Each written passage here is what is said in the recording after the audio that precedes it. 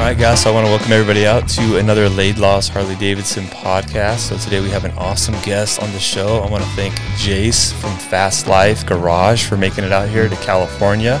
Welcome, my friend. Thank you, man. It's not as sunshiny as I had hoped it'd be, so to be honest with you.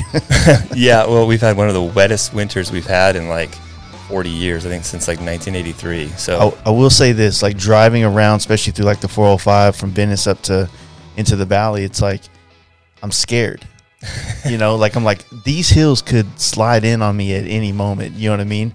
And then you just see all the housing and everything that's just like built on the side of hills, and you're like, surely all this rain has got to be doing something to the foundations of some of this stuff. So I get a little, thinking about it, like one good earthquake and this shit's sliding down into the ocean. You know what I mean? You're exactly right, and it happens. In fact, it's funny, right before this podcast, my dad sent me some pictures of houses down in San Clemente where I live, and they're like literally like hanging off the cliff, like ready to like fall down, like in this like landslide. So yeah, we're not used to that around here. Like up here in the San Bernardino Mountains, they've had more snow than they've ever had in like I said, the last 40, 50 years, and people literally can't get out of their house, so.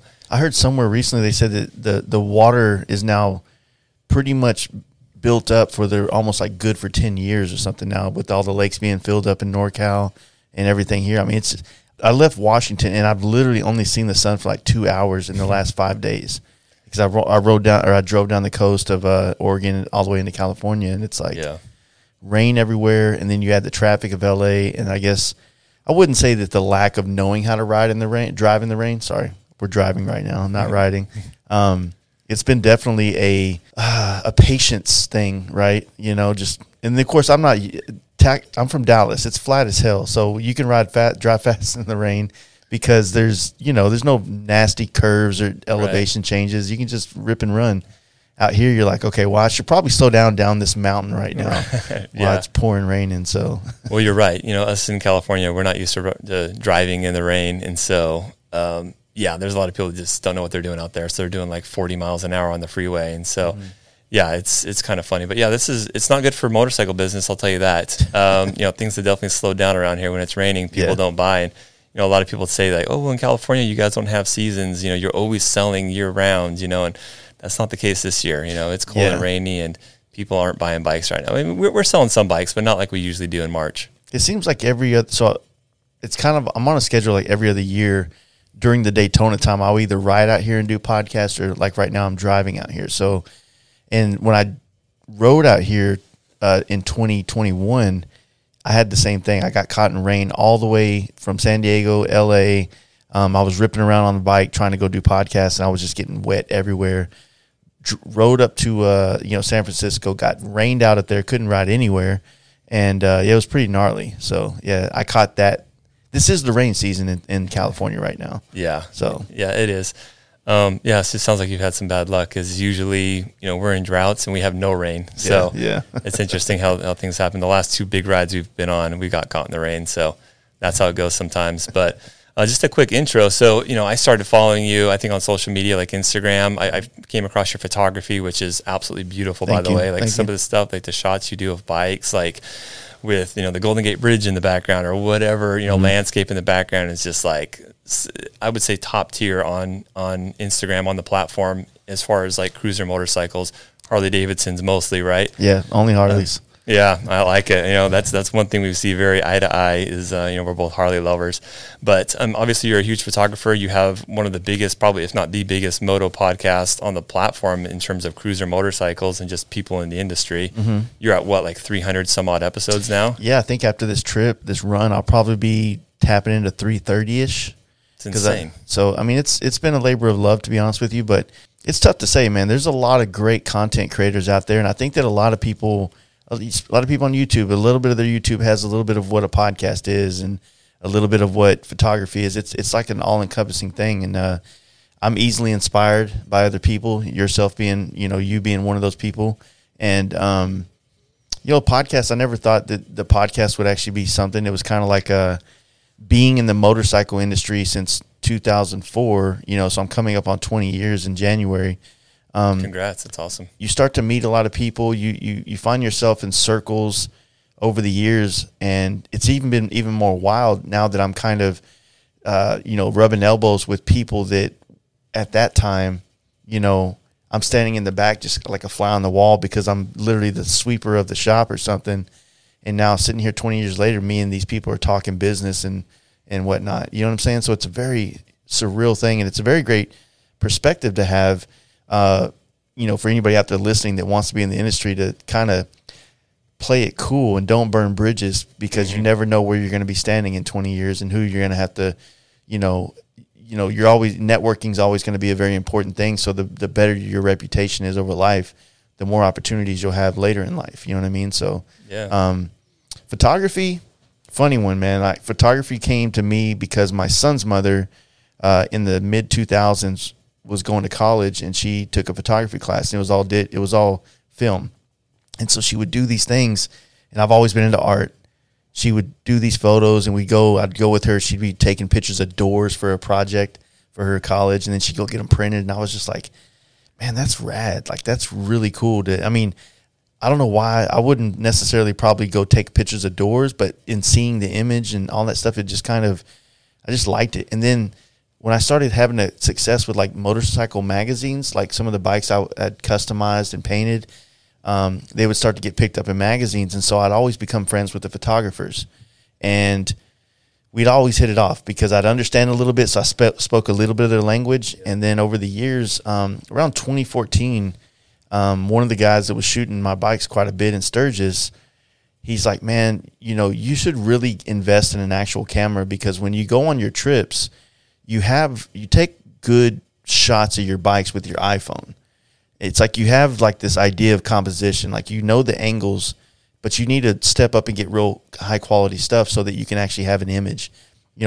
Most people, look at photography through their iPhone, so it's all kind of the same flavor. Mm-hmm. It's all the same thing. It's the same size. It's the same backlit image. But real photography, man, is something that's consumed like, these paintings that are in your room here, or, to a gallery. Like, there's something magical about it when you hold a picture in your hands. That's one of the things I've liked doing over the years, is giving people, a metal print or a nice print of something that I've shot of them, to hold something. It's starting to become vintage. You know what I mean? And, so I picked up a camera in 2016 or 2015, and, I wasn't trying to be a photographer. I was just trying to kind of capture things a little bit better. And I kind of lost interest. I'd still use it every once in a while, but I just never nailed it down as good. I still use it in my jobs all the time. I'd shoot pictures, but it wasn't until 2019, 2020 when I really did a deep dive and started like learning and teaching myself how to edit a little bit more professionally, investing in more camera equipment, getting a full frame camera, because the one prior to that was just a Nikon crop sensor.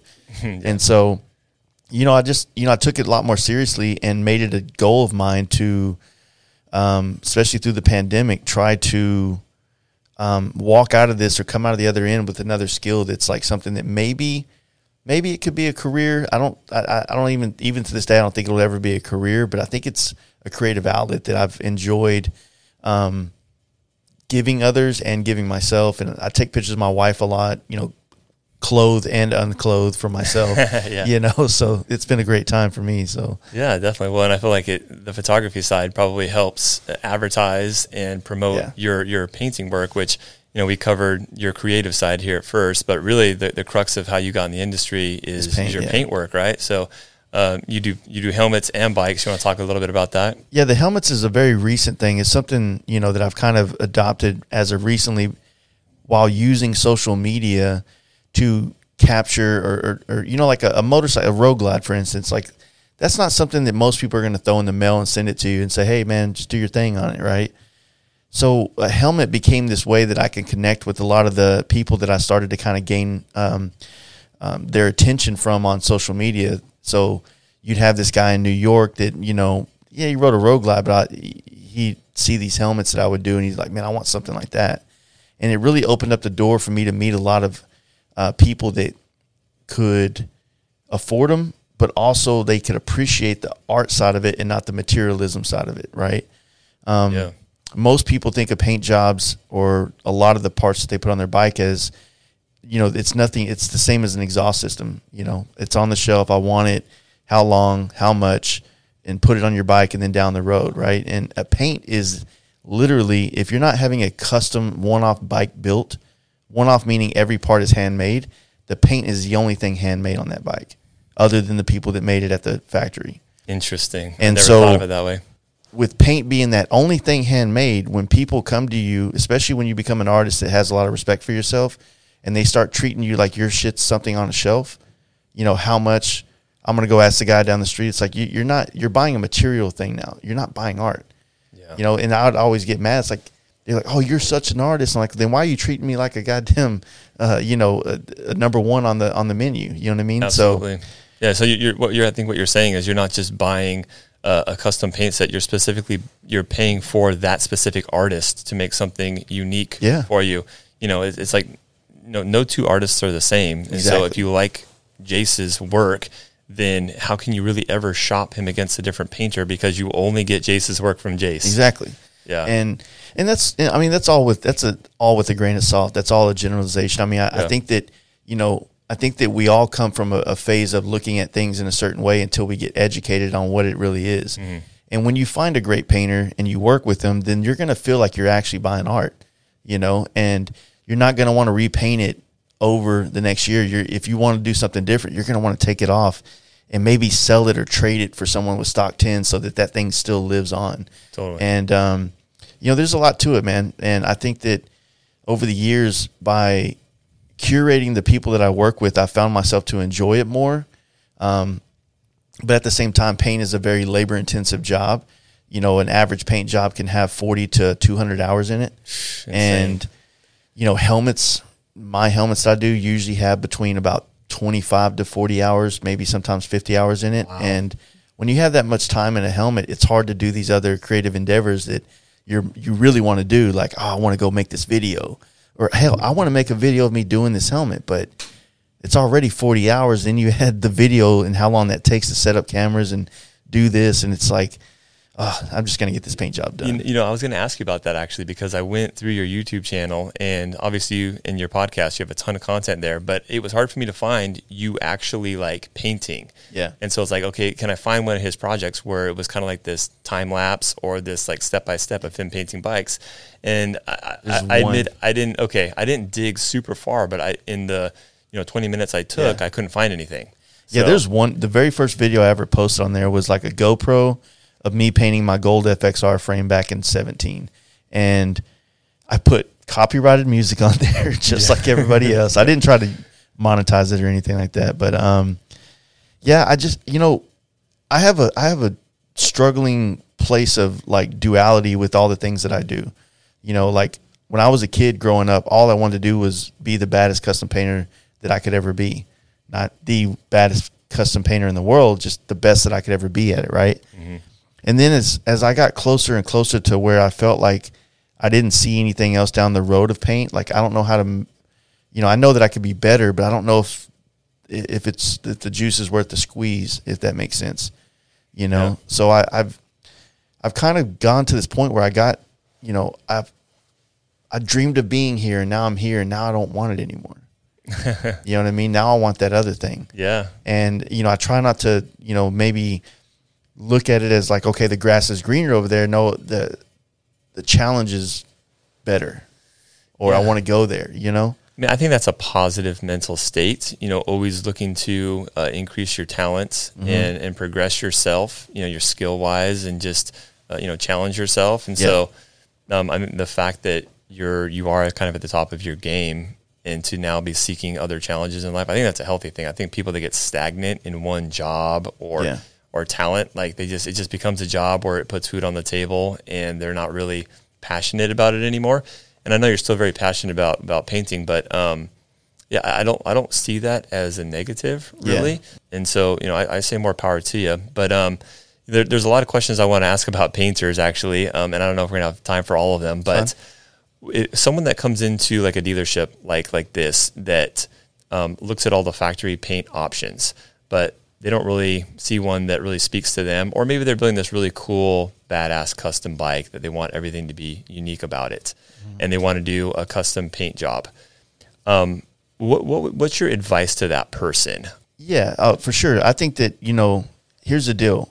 There are lots of levels of paint, right? There's painters that I think that are so far above me in skill and creativity that they're there and they're, that's like going to be, top boss, right? But there's lots of other painters in this world that are coming up that have good quality and they have an eye for design and they need those opportunities, right? And I think that when the first thing's always going to happen is for these people to figure out what their budget is on paint. And sometimes that could be a eye-shocking or just a shocking number of what maybe the starting price is, especially different. It's going to vary regionally, But one of the best things to do is like if you as a dealership have relationships with maybe one or more painters that you can have a way to give that customer a visualization of maybe the work they've done in the past or where things could go. It's kind of a tough one, man, because, when you're looking at like paint prices, and one of the other things that maybe for context to people out here, my whole industry in paint is regulated through the insurance and collision industry, which is a big industry. Yeah. And paint materials continue to rise every year, 5 to 10%. So when maybe 5 years ago I would paint a road glide for $5,000, I wouldn't even paint it black for $5,000. You know what I mean? Wow, and it's not because I'm trying to be pretentious or I'm too good for that. It's just to use quality materials now. Like you'll have $3,000 or $4,000 in it. Yeah. And if you're, I'm a one-man shop, so I usually do everything myself. I do have friends that come and help me out with certain parts that they're proficient at. But if I'm going to paint a bike and I have $3,000, $4,000, $5,000 in materials, depending on what kind of colors they want, I can't run a business off $6,000 in 120 hours. Yeah. It doesn't make sense. So with all the prices of things going up in the paint world, it's getting to a point where sometimes you like, a new road glide is $30,000 special, and then you turn around and you're going to put $15,000 in paint on it. Like that's half the price. So I am a little worrisome that the paint industry could have a really hard time in the future for painters to really make the money that they're worth. Yeah. And that's kind of one of the reasons why I've always maybe I said the juice isn't worth the squeeze, because I could get better, but where else could I take this price? Totally. To get better is also to, want more money for your time. And if I don't see there being much more money that can be made through doing this, I could take this into another genre. I could go paint speedboats, but I'm a motorcyclist. Totally. That's my canvas of choice, and that's where my passion is. I'm not saying that I think that because I paint so many motorcycles and have over the years that I have an eye for a good palette, a good design on it. If I painted a mailbox one day and a bumper the next day and a speedboat next week and then this, your canvas is changing so much that you might not have as many ideas of how to kind of lay this out and make something unique. So there's, and of course, this is just my opinion. This is the way I've seen things over the years. So it's kind of it's just my opinion. I could be full of shit, to be honest with you, but no, I've seen it this way. I think you've done it enough, and you've dealt with customers. I think you're probably pretty accurate in terms of what you're saying here. And it's interesting too. Like I've seen a big shift over the years. I think in the early 2000s, Harley Davidson, they did a bunch of these custom painted paint sets that we just put on the shelf at the dealership. And hey, here's a custom paint set. It's called whatever you want to call it, the Velocity paint set or whatever it may be. And you can buy it and we'll put it on your bike. But it seems like since about, maybe 2009 or 10 or 11, a lot of people, they don't want to buy the cookie cutter paint set anymore. In fact, Harley Davidson has actually changed their model now where they don't sell these P&A, parts and accessory paint sets anymore. Now what they do is they put these custom paint sets right on the bike and they ship it out with a new bike. For example, the Arctic paint set we saw, I don't know if you remember like the billiard and the red road glides that had the one on the side. Yeah. And so Harley Davidson has changed their business model, because what I have found is that people, if they're going to pay extra money for paint, they want to do it their way and have a unique paint there in their vision and have what you just said, a unique piece of art on their bike, as opposed to buying one of 1,500, although that's still a small number, relatively speaking. People, if they're going to spend the extra money, they want to have something that's unique, that's like their vision, or maybe some graphics that speak to them, color schemes that might speak to them more. Exactly. Yeah, there's a lot to it, man. It's such a tricky thing, and you could actually attest that a lot of like the reason why maybe the paint sets didn't hold as much value is because of the exposure of all the biker build off, and that whole craze of people having things done by hand. It meant something more to have a one-off bike built by so-and-so and painted by so-and-so and over the years. But to be honest with you, that's when I fell in love with paint, is through those shows, right? That's what showed. I mean, I grew up in a body shop, wet sanding and sweeping dirty floors. That was my, as you grew up in this dealership, I grew up in a body shop getting paint stripper in my eye because I didn't wear glasses, and I hated it. But I was forced to do it, and all of a sudden I had this skill. So this was a job. I'm glad you brought this up because I wanted to touch on how you got started in it. Is this a job that you just randomly fell upon, or was it like a family? Okay. Just in the automotive paint. Like my grandfather, who passed away in 2019, he was a jack of all trades. I mean, this dude could paint your car, build your transmission, and then add an extra room on your house. The baddest dude I've ever met, man. That's awesome. This is your grandfather? Yeah. Awesome. And so he taught my dad, who is not his son, how to paint. And then my dad had opened a shop, and it's been his trade for his whole life. And then when I was a kid, probably 9th grade, I went to live with him. My parents were divorced. I went to live with him, and that's whenever I got forced into the shop to go work, free child labor, basically. And that was my summers. I did play sports. I played basketball, but, it was increasingly getting harder and harder to focus on sports when, A, I wasn't growing as tall as you did, and B, I just, the money started becoming a thing. I wanted, growing up way too fast, basically, know. So, I learned how to do, like, the basic stuff, and then I kind of, I really wanted to be a mechanic more than I wanted to be a painter, just because I wanted out of that family lineage, you know what I mean? And did you grow up in Texas, by the way? Yeah, Dallas, Texas. Okay. And unfortunately, I live about 10, 15 miles from where I came out of my mom. It's weird. I wish nothing wrong with that, man.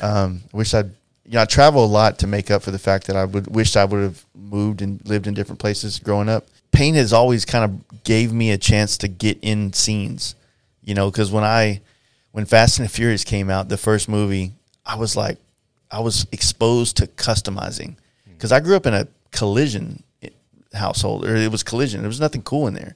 It was like nice pewter blue or gray or whatever, it was no racing stripes, no flame jobs, no funky colors like lime green and orange. There was nothing like that. So when that movie came out, it exposed me to something that I had no interest in. And I'm like, oh shit, I know how to do that stuff. Because of that, I could probably just apply what I know how to do in custom. Yep. And then, lo and behold, there was a guy in Dallas, Other Side Customs, who was looking for a wet sander. And I was like, why not a wet sand? And it's motorcycles. I didn't give a shit about motorcycles, right? I was an import car guy, Fast and Furious. Basically what Sons of Anarchy has done to Dynas, Fast and Furious did to me. You know what I'm saying? Getting tickets, street racing, cars that barely went any fast at all, but just, whatever. Yeah. And so I took this job, wet sanding, because I needed money. And I was trying to be a mechanic so bad. I worked at Walmart changing oil and tires just because I wanted to work on shit. Good for you, man. Yeah, hustling. Just awesome. Being close to the actual thing. I wasn't trying to go work in an office when I really wanted to work with my hands. Yeah. And, I took that job painting, and I'm a visual learner, so I was able to wet sand and watch that guy airbrush over there and watch him lay out flames and watch them do this shit. And so I would I will admit to this, I would take a roll of tape and go home, and on my refrigerator or my table, I would start laying out graphics on the table because the tape would stick to it. Yeah. And I just fell in love with that. I fell in love with I was like, oh, and it's like anything you try to do, when you try it for the first time and you feel like, oh shit, I can do this. I think I can do this. It's like this serotonin rush of just like, all you want to do is dig deeper and deeper into it. And, I did it. And then me and that shop, I worked with him off and on, but that was 2004. And then in January of 2007, what was that, 3 years? So 3 year span, I was the bottom of the totem pole, wet sanding, taking out trash, washing my boss's bikes and cars, to I'm the head guy in the shop. I do all the custom paint, pinstriping, airbrushing, graphics. The owner actually did all the painting. And next thing you know, and in this time, sorry, I'm skipping around. That's rad though, by the way. 3 years and you go from the wet center guy to he now told me laying out something. graphics. That's He told me something. I was very impressionable on this man, and he told me something. He goes, the first job I ever had in this industry, he goes, I walked in and I asked who made the most money. And the guy goes, that painter over there makes the most money in this shop. And he said, I took that dude's job in 2 months. Didn't know how to do it. Just grinding. And I was like, okay, well, this is pre-YouTube, pre-self, motivation, Tony Robbins, that kind of stuff, right? Yeah. And so that was impressionable to me. And through his hard work, and I saw him, he had a Prowler. He was in Easy Rider magazine. He had a bagger, he had a Hayabusa that was sick as hell. This dude was God to me, man. He's everything I wanted to be growing up. He had all the coolest shit. Yeah. And, so anything that came out of his mouth was very impressionable on me. And I'm thankful for it, because it definitely, a lot of those things sit with me today. You know what I mean? And that's cool, man. Yeah, it's 2 weeks after I started working for the guy in 2004, Biker Build Off's in there filming, a show with Rick Fairless and Matt Hotch, Wow. And I'm just like, so to add to the coolness, like, this dude's on TV when it meant something to be on TV. Yeah. Not nowadays when we're all on YouTube and shit like that, Right. Yeah. So. Well, that's awesome. So, I know you do a lot of airbrush work, right? Mm-hmm. So I'm just not an artist at all. Yeah. And so when I see, beautiful work like what you do, I think there's like a Pulp Fiction themed helmet or something like That's that mine, that you did. That's your helmet that you wear right now. I'm just like, how the heck did they do that? Like, how is it just like trial and error, like practice? Yeah. Like, well, I think there's a little bit of backstory to that, because in the tattoo culture around the mid 2000s, after all the TV shows came out, that culture itself went through a huge resurgence of quality within the tattoos. Like artists came to play. Like, before, tattooers were more fringe, more, flash, and there was badass people in it. I'm not taking away that. But after like this boom of the Kat Von D's and the Miami Inks, real people that studied art started coming into the tattoo world, and they blew up and created this whole wild like thing that we know today of just beautiful artwork and tattoos. Well, some of the same processes to do, say, a tattoo, like a realism face on a tattoo, you can apply that to do an airbrush. It's kind of a paint by numbers things with shadows and gradients, right? And in those 2000s, whenever I was airbrushing, especially in 2007 when I actually started, man, it was the era where everything was affliction. So every paint job on a bike was skulls, roses, crosses, the fleur-de-lis, I think that's how you say it. It was just that, right? Yep. Maybe a dragon, maybe some naked girls. I mean, it was just that. I'm very familiar with the era, yeah. Yeah. You describe it well, by the way. And then you kind of go into the 2010s and things become a little bit more, like, especially out here in California around 2010, the panel stuff started really coming back heavy. Oh, yeah.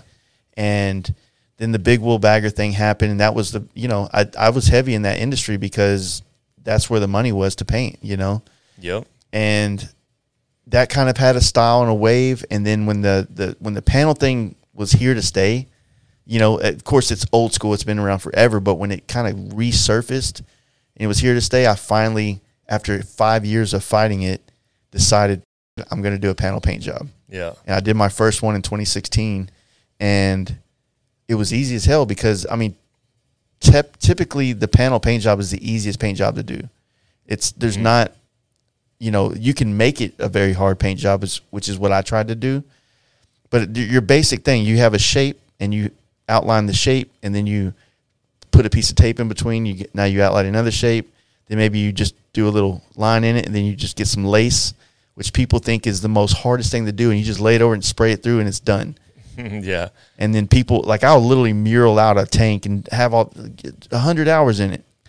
And they'll see the lace and they'll go, "Oh my God, how did you do that?" Yeah. I remember those lace paint jobs on like the Dyna Bros bikes. They had like the lace panels and then like the honeycomb panels and things like that. I've always done the honeycomb pretty heavily. I did it back in the Big Wool Bagger days. And I'm not going to say I invented that at all. I'm just going to say that as someone that knows how to create vinyl graphics and stuff, because I do on the computer create like a lot of things to, not the graphics I lay out, but the honeycomb and those geometric shapes that a lot of people would use. Yeah. I would draw those on the computer and plot it out. And I remember drawing the honeycomb and then sending it out to a lot of painters back in the day to be able to cut it for themselves. So, you know, there's some out there that's probably using my original file that I had sent to them, but you know, I just take my own little victory lap for that one. But you know, when I finally decided to do the panel paint job, it was actually one of my buddies, one of my close friends. We we used to ride big wheels together across the country. I got pictures of me and his bikes that we built in my first shop as Fast Life. We would ride these baggers across country, and we enjoyed it, man. We had a lot of fun, and some of my, still this day, great memories, you know, just traveling across country on big wheel baggers, which now, I don't want to do it now, but dude, I digged it back then. You know, it was fun. And it was fun with him. He was someone that I really enjoyed traveling with, but he was really interested in like the unknown guys and Simpson helmets and flake jobs. And he'd always be like, dude, you should do one. You should get a helmet. I mean, I had a helmet for when we went through helmet states. So I wasn't ripping and running, you know, trying to wear helmets. I was trying to let this bald head get sunburned. Yeah. He's like, man, you should do a Simpson helmet, man. And he's always showing me Taylor Schultz and all these guys. And, you know, like I got an opportunity to start flying to Northern California to paint bikes. And it was big wheel bikes. I wasn't painting Dynas or FXRs. It was big wheels. But everybody that would bring their big wheel while we were painting them, they'd rather Dyna up there to come check out on the progress. And so I finally rode my first Dyna up in NorCal. It was a 124, like small frame Dyna, so like the 04, 05, you know, 03, 02, something like that. Yep. And I was like, whoa, this is fun. This is like my sport, because I did a lot of sport bikes back in the 2000s. That was my jam. I couldn't afford Harleys, right? I was like, this is fun. So I went home. I bought my first Dyna. It was a 07 Dyna. And then I went back to California, painted a lot of shit. And while I was up there, my friend was introducing me all these people that made parts for the Dynas, you know. So I'm getting risers and bars. I'm ordering a Conley's fairing. Remember those guys? Oh, yeah. And, you know, getting, you know, the first time I messaged Thrashing, I'm like, hey, man, I want to run your pipe on my bike. And he's like, cool, man, I'll give you a discount. I'm like, for real? Hell yeah, dude. And so I ran a Thrashing pipe. I ran some Speed Merchant stuff. I was just like so stoked about this bike, right? Birth of a Dyna Bro. I was already wearing Dixons back in the day. I started buying those way back in the day before a lot of people. Not before, but just I'm not a late bloomer with that. I remember when he was still working at Chandler Harley and all that kind of mess and stuff. But now he's like, I got the Yago millionaire, NASCAR team provider or whatever. Okay, that's cool. But yeah, I just did that, man. It was fun. And but ultimately the big wheel bagger community was really, it wasn't quite the community that I fit in. You know what I mean? And what I wanted out of motorcycling, what I wanted out of custom motorcycling. And more and more I felt like an outcast of it. You know, I felt like, you know, it was more of a show off of your money, show off of this. And it became less and less about the quality of building and unique individuality, and more of like the wow factor. Oh, now we're doing 32-inch wheels. Yeah. Now there's a 34. This dude's got he's got enough speakers on it to blow up something. You know what I mean? Totally. And it just kind of, who can throw the most money at their bagger? Who can have the biggest wheel? Who can have the loudest stereo? Yeah. And the thing that's unfortunate about it is there was some amazing builds through that era, but they're overshadowed by all that clown shit. Yep. Right? And it sucks because, like I said, I rode them just like people ride bikes now across country. And so I don't want to take that away from anybody that like rides those or has rode them. It's not like this, like red, you know, red in your ledger or some shit like that, you know? Yeah. That was the trend at the time. And that style spoke to a lot of people. And now it's definitely phasing out. And now we're on to performance baggers. Exactly. And so as a guy that had baggers, you know, in that, and then I do the Dyna thing, then I do the FXR thing, which was 100% a life-changing bike and experience with the community of the FXR community across America. This is 2016, 2017, right when the performance bagger was making its wave across the country as far as like visually. There had been a bunch of people putting T-bars on their baggers out here in California. There, you know, San Diego Customs had built a really badass bike for Danny G, and you know, there's people starting to happen, and I just kind of perfect time, my age, the people in it, like it's the bike that is my generation, right? Yep. You know? Yep. And so I fell into it. I had already been familiar with baggers. This was an easy switch. It's like the Dyna and the FXR, but it's on a bagger, and it was like, hell yeah, let's roll with it. Yeah, one of my favorite quotes, man. Success comes to people that are prepared. Yeah. And so, I mean, you were prepared. You had the skills. You're, like you said, at the right age and everything, so right place at the right time. Yeah. And so when the performance bagger movement started coming, I bought my first one in November, and then we started this podcast in January, and a lot of the content in that podcast was talking about, man, you see these new things, this performance bagger coming out, it's going to be rad. I'm building one now, doing this, blah, blah, blah. And I started making friendships with all these guys across country that were into that, you know. Mod Glide in Northern California, Steve Chamberlain out there in Michigan, Forever Rad, Spatafor Choppers. Like, there was a lot of people across the country that were leaning into this thing. It was birthed in California, but it was a nationwide event that was kind of happening. There was a lot of major players coming up. Yep. And through our podcast, we started connecting with people. We started our camp out, you know, and then that became almost like a performance bagger must for people.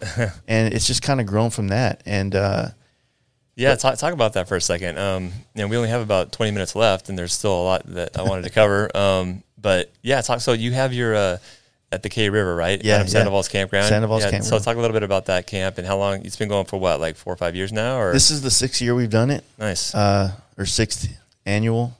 It doesn't feel like the 6th year, but somehow it lines up with 6, right? Okay. But it is the 6th year we've done it. What happened is, you know, campouts have always been a part of the motorcycle culture, right? Since the beginning of time. What was happening, I think, at the time was I fell in love with a place called an event called Giddy Up, which was in the New Braunfels area of Texas, like just north of San Antonio. And this thing was like one of the first events outside of the big wheel bagger world that I went to. And it had like this camping vibe to it. And it's all the vintage chopper people that did it, right? So you're born free type. Bitwell type thing. Yeah, Bitwell, all that kind of stuff. Yeah. And I went to it, and then we camped because I was just, you know, I was kind of getting into, I just want to go camping and do this stuff. 21 Days Under the Sky was another influential documentary, made me want to start camping and riding. Heck yeah. And I had so much fun, and it opened up my eyes so much to other areas of the motorcycle culture that I was kind of blown away is the only way I could put it. I was like, wow, I've been doing that shit over there for so long, and this has been existing, and this is so much fun and like not about my bike. It's about the people and sharing camaraderie and drinking beers and, you know, all that kind of shit. It was just like, this is me, and this is exactly who I want to do, what I want to do now. Yeah. And that went away, or actually, to be more honest with you, that was dope, but it didn't really cater to the people that had, you know, Dynas, FXRs, Sporties, and emerging performance baggers and things like that. If you didn't roll up on like a panhead, then you were kind of like, who cares about you? Kind of. I mean, you still felt welcome there, but you didn't feel like it was yours. You felt like you were at somebody else's party, right? At somebody else's house. I understand, yeah. And so my friend John Jessup in NorCal heard us talking about how cool this was on our podcast, so he attempted to put something together in NorCal that was a camp thing. And it kind of, from what he had told me, it kind of didn't work out that well. He had people, but it just didn't have the buzz that he wanted, so he kind of let it go. And so I had made a lot of really close friends that I travel with today in that same time because we had started a bike night in Dallas. And through the podcast, then having the bike night, a lot of people would hear us on the podcast and come to the bike night. And then over a repetition of just coming every week, you know, we start to become friends. And we're like, hey, man, let's go to this Adam Sandoval's place and check it out. I got to do a podcast where we can just camp there and hang out. We go, have a blast. And I'm like, man, let's just do it. Let's just do a camp out. First camp out was in September of 2018. We had about 40 people show up, and about 25 of those people were me and my friends from Dallas. Yeah. And we just had fun, and then we talked about it on the podcast. And then next year, you know, it was about 70 people in 2019. And then in 2020, we were like, because it's at the end of April and the world shut down, right? Yeah. So we were like, do we market it still? Because we're still going. You know, us boys in Texas ain't f***ing around. We're well, there's not a whole lot of rules at K River Campground either, right? From what I understand. Man, we had like almost 200 people show up. Dang, nice. And people loved it. And it's what would happen is we tried to explain to people this is like, look, The camp out is about riding across country from wherever you're from and meeting up with people on the ride and creating a relationship while you go get there. You know what I mean? Because when you travel on a bike, especially if you're from a part of the country where you may not have this like big group of friends that's into what you're into, it doesn't mean that there's not a guy a couple towns over or a state over that you can link up with and have that kind of friendship and relationship with. And what we've seen happen, and we didn't plan this is out of happenstance, if you will. We've seen that happen when people start putting up, hey, leaving Long Island, New York, this is my route. Anybody want to join, or is anybody already got a ride going on that I can join? And then just through stories on Instagram, people start connecting. That's and right. then you got like a group of 40 dudes coming in and a group of 10 dudes. And then they become friends for life because of all the stories that they create on the road traveling together. Yeah, that's so cool. You know, and then next thing you know, like, you know, it just gets bigger and bigger. And, you know, last year we had over 1,000 people show up to the campground. And, you know, we don't do vendors, no vendors. What's the capacity there? Like, I mean, Adam's got acres for days. Oh, really? There's people that come there, we never even see them. They're so far off in the cut somewhere, like probably starting a little homestead or some shit out there. We don't even know what's going on. You know? So it's kind of like a free-for-all almost. It is. But there's really good riding out there in the middle of southeastern Oklahoma. And there's not a lot of people, not a lot of cops. Yeah. You kind of, you know, it's kind of an experience. And it's a season opener for people in the Northeast and the Northwest to ride somewhere. You know, Yeah. Daytona is like the season opener, but most people are traveling in with trailers and things like that, or flying in and renting bikes, right? This is like one of the first events and the reason we put it there is because if you go another month later, then you're in the really bad time of year to try to camp. It's muggy, it's hot, it's not ideal. This time it's green. You're going to get rained on no matter where you're coming from, and that's part of it because we feel like people need to, if they really want to understand riding, they need to understand the hardships of riding, because those hardships make you appreciate all the, you know, the other shit, right? Yeah. So definitely. We try to tell people, you know, if you see rain on the ground, or just plan for it. You know, Yeah. I'm not saying you have to ride through it. I mean, if you can take the time to take an extra day, cool. But if it's pouring rain all weekend, we're still there. Yeah. And we were there one year. It did do that. And it was wild. It was some freaking Woodstock type shit going on. But the good thing is, like, it's younger people. It's not a whole bunch of 50, 70, 60-year-old people that are out there flopping titties around and stuff like that. It's right. It's young people between like the ages of 18 and you know 60. Still, there's older guys out there too, but everybody's on the same level, the same vibe. Yeah. Haven't had any fights yet. Yeah. We haven't had any drama, and every year we've tried to implement something new that brings people back to the middle to meet each other. And so it's really just a community building thing where we try to give people the ability to meet other people to start wanting to travel and ride miles and stuff. And that's something that really changed my life whenever I started doing that. So, yeah, you know, no, that's very cool. I mean, it's amazing to someone like yourself create this event from 40 people and build it up to 1,000 people. I mean, that's awesome, man. It's the concept of consistency, right? If you're Yeah. building up a YouTube or anything like that, you're always going to look at the numbers and be like, well, and one thing we've always said is like, it's not about how many people show up. Just like our bike nights that we host every week. It's like there's times it's 3 of us there, but it's every week. And if you need it, we're here for you. If you don't need it, you know, you don't have to come, but we're still there. And next thing you know, one bike night, 70 people, and we're raging till 2 a.m. And then one bike night, it's snowing, and we all drive in and we do a little gift exchange for Christmas. It's always been, to me, it's about community and building stuff for people and then a lot of people have taken these ideas that we've kind of shown them and taken it to other parts of the country, and we've seen scenes start to be formed, you know. Yeah. Arkansas was one of those. They had a lot of cool dudes, but they just didn't know how to get together. Yeah. I mean, it sounds like you do so much stuff like in the community of motorcycling. That's something that I wish I could do more of. You know, a lot of times people say, hey, you know, Matt, when are we going to have like an open ride, you know, where people can just join up and go on a ride somewhere with you? And you know, what events are you going to be at this year? And I feel like, you know, my core job here at the dealership takes up so much of my time and dictates so many places where I can be. How do you balance between, you know, trying to make a buck, you know, for a living, and then doing these bike nights, doing these podcasts, doing these camp outs? Like it's a hard, I imagine you have, you know, kids too. Like, how do you balance all that? Selfishness. Okay. No, I'm fortunate because my daughter is 21. She's out of the house. My son's 11, and he doesn't live with me, so I only, I make time for him on the weekends and times that we do things together. My wife's very supportive of me, and I owe a lot of my ability to hyper focus on these parts of my life because I've got a good foundation at home. Me and my wife have a great trust for each other. So I'm out on the road for 2 weeks doing this stuff, and everything's good. We don't have insecurities like that and stuff that we deal with. So as far as it's still, that doesn't really answer the question. Honestly, it really, the thing is I don't really understand why I take on all these like roles and challenges. I think of it more.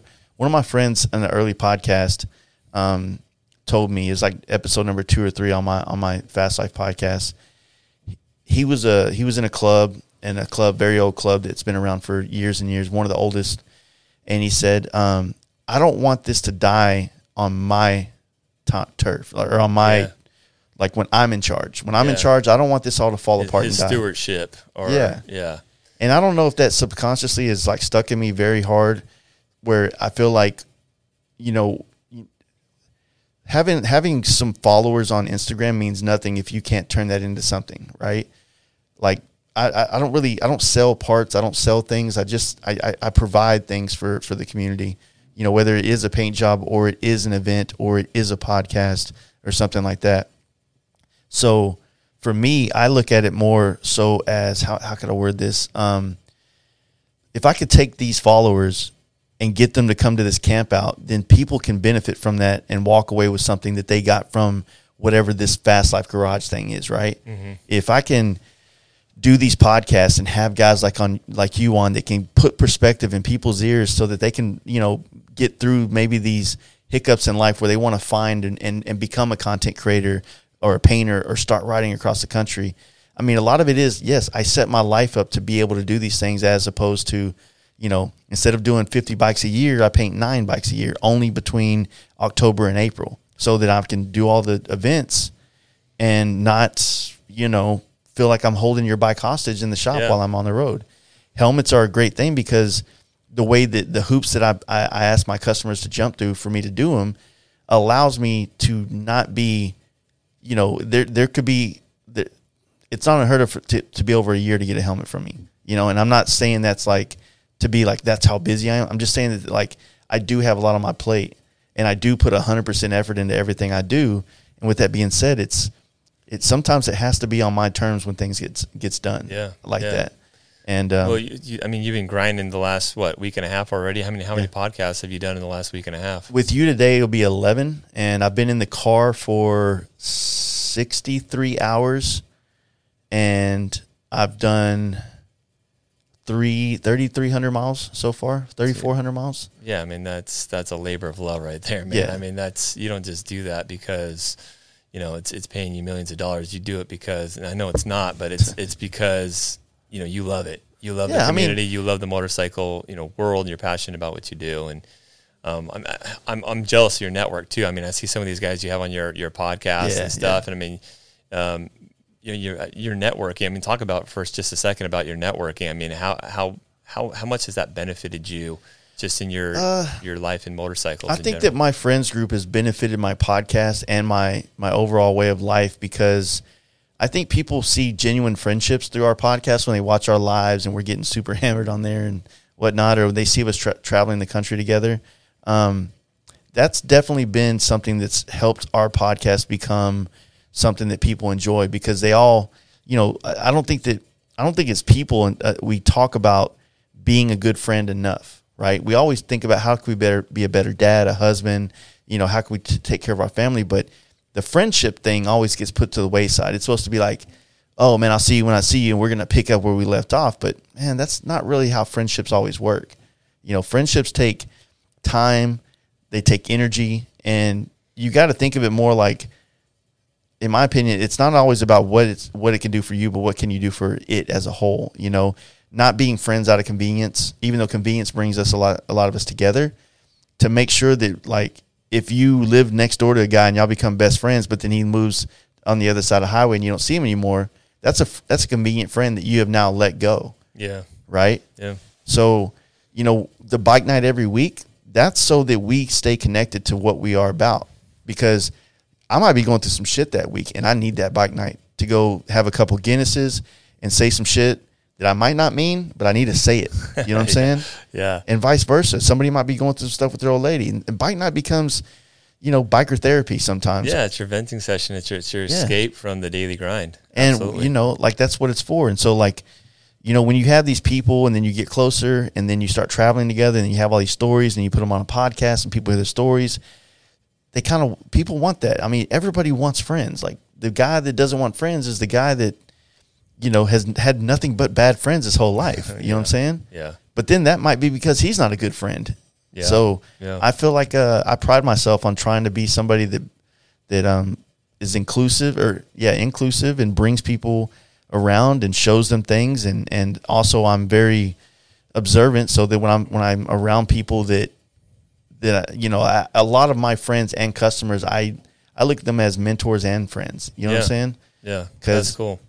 Well, I mean, I like the saying that you're the average of your 5 closest friends, right? So whoever you surround yourself with, that's who you're going to become, and surrounding yourself with people that are better than you, or people that can mentor you, or people that have accomplished what you want to accomplish. I feel like that's the way to then meet your goals. And so the hardest part about that is then you also got to think about, who are you for the people. Good point. You because if you're only thinking about who they are for you, then you're not being genuine in your friendships. You're being one-sided. So it's like, I got to think, okay, yes, I do want to be around more photographers and people that I can kind of vibe with on these things I'm interested in. But what am I to my friends? And how can I be better of that for them?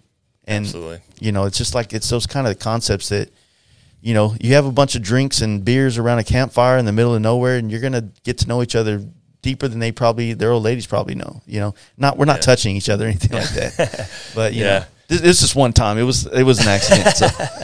It happens, right? Yeah. Well, we're almost out of time, but I still wanted to touch a little bit more on your painting. And I hear Indian motorcycles are your favorite bikes to paint. Is that true? No.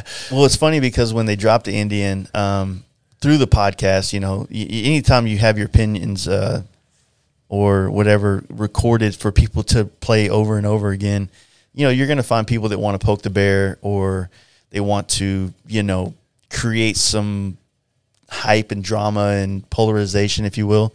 Yeah. And when it came out, I was just not a fan of it. I thought it was goofy. You're talking about the Challenger? The Challenger. Yeah, okay. Yeah.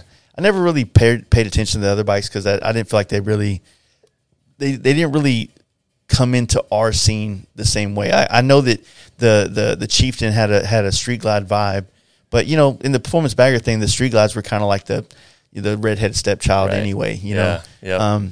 But the Road Glide, when the Challenger came out, it was like all the memes where it was like, hey, here's my homework, but change a few things so they don't know you copied me. And shit there was a lot of good memes about it, but and I wasn't a big fan. I'm still not necessarily a huge fan. But my hatred isn't really towards the Indian. It's just towards the, when I try to tell people why I'm in love with Harleys, it's because of the feel. It doesn't feel as plasticky. It even though there's a lot of plastic on a Harley, don't get me wrong, there's a lot of plastic in the fairings bags. It's the hand controls, like the hand controls are a thing. The ergonomics, like the thing that you're actually seeing the most when you ride the bike feels cheap.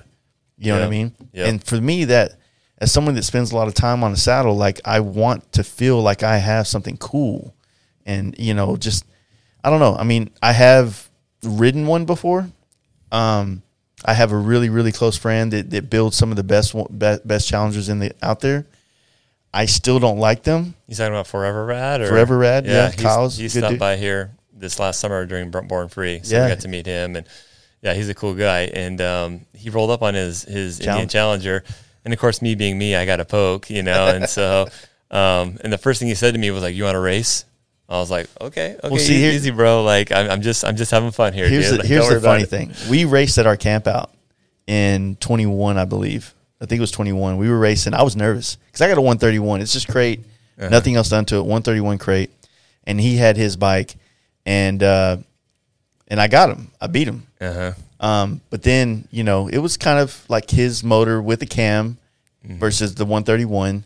And his bike would definitely beat mine now because he's had a lot of things done to it as far as like getting it more dialed in and whatnot. But I still hold the win So even though I'm not racing them anymore right now, but at the same time, I feel like when the Harley has been something for me that it's just deeper than just the machine. It's like, it's the friends that I've made because of it. It's the life I've lived over the last 20 years because of it.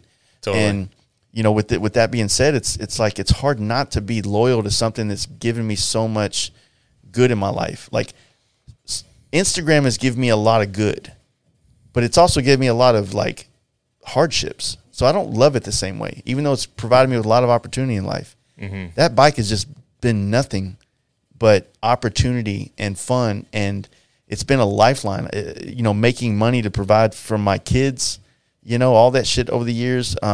Without the custom motorcycle industry that's connected to Harley Davidson, I wouldn't do this. Nothing that I do would happen. So, well, I can say the same thing, by the way. Yeah. And I think even in a more obvious aspect, Harley Davidson has been my family's livelihood for 65 years. Yeah. So, and it's great too that I just so happen to love Harley Davidsons as well, the recreation of it, and I love touring around the country on bikes. I wish I could do it more. I feel like you do it way more than I do. But it's just awesome being able to experience some of these, especially the Western United States. I mean, we live in such an awesome place with these big, nice open roads with all these beautiful national parks. And some of these roads that go through the mountains are just like, oh my gosh. And to experience it on the back of a motorcycle with an engine between your legs, it's just like, oh my gosh, like this is the best. And like living out of your saddlebags and things like that. Dude, so, it doesn't really get any better than this. One thing I always tell people about like traveling in the flyover states, if you will, you got to find these things about these other areas of the country that interest you. Like for me, I found an interest in the Plains Indians and the whole culture behind, or not culture, but the whole history behind that. And it made these long, flat plains, rides like interesting because you see these towns and I read a book or an audio book, so whatever. Yeah. You just start putting yourself in this place, and you think, oh man, 150 years ago, people were riding horses and carriages across this stuff, trying to create this world on the other side of those mountains. And it's like, for me, it's like it's all perspective thing. It's like even riding, New York and the East Coast, and just things are older and there's history, and it's like, I don't know, man. I think this country has every type of riding you could ever want. It has the historical stuff. It has the coastal lines, the jungle like vibes. I was gonna say jungle fever. It has like the real blue collar Midwest. Running around the Great Lakes areas and all those towns. It has this California vibes, PCH. You can literally just spend your whole life riding America and be content. Yeah. So, Jace, we're pretty much out of time, but I want to start asking all my guests their top 3 rides, especially someone like you that rides quite a bit and prides himself on long-distance riding. If you could only pick 3 places in the United States to ride every year, what would it be? Every year, top 3 places, rides. Yeah. Okay. For sure, people that listen to my podcast know the number one's always going to be Monument Valley. That place is some kind of woo-woo stuff going on when I'm riding a bike through there. Maybe it's just Forrest Gump. I don't know what it is, but I just feel so like, I don't know. It's some weird feeling. You know what I mean? And it's not sexual. It's just like, it's just an amazing place. Spiritual. Yeah, that's a good one. I would say that the second one that I've probably, I don't know if it's rides. I would say I could say places. Yeah, let's say places. There's something about the California coastline, and I don't even know if it's PCH, the most popular part that everybody rides. I've always liked this one ride from basically Bodega Bay back into the Bay Area, and it takes you kind of through a couple little beach town, coastal towns that I fall in love with it. I love the coastline. There's something about that, and it's just this one stretch that I've ridden a handful of times with a couple of close friends. And I've always ended it by going up to the Battery Spencer part of San Francisco to get the view of the whole Bay Area and the bridge. Your photos with the Golden Gate Bridge. Bridge every time I go amazing. There. Yeah. So that ride has always been kind of special to me, and I could do it every year for the rest of my life without any question. Third one's going to have to be. So the third one, I'm going to have to split it into 2. Okay. I just have to, just to be fair. There's no rules here. Go ahead. All right. love how it feels to ride in New York. And it's nothing it doesn't make any sense. But I love the energy of that town and riding in Brooklyn and Queens and just looking over the river. I forget which river it is there, and just seeing that skyline. It just reminds me of a mountain range, but digital. You know what I mean? Yeah. And I've never been to New York, man. It's a beautiful experience. And then when you're in New York, when you're riding it, because I got to ride Manhattan during the pandemic in 2020. Okay. And I mean, there's people on the streets, but man, we were ripping through there on baggers. Because the traffic was no non-existent. Traffic. Everything was kind of closed down. So that's cool. That was an amazing experience. I don't think I'll ever get to experience it that way again, but that place has something magical to it that I really appreciate. But it's a toss-up split between Sturgis, because Sturgis is something that for the rest of my life, if I can, I'm going to be there in some form or fashion. And that place is just like the history of motorcycling. Like, you tap into that culture, you tap into that feeling. You see everybody there, every different type of walk of life, and they're there to enjoy the same thing. Those amazing roads, the history of the Black Hills, the history of Sturgis itself.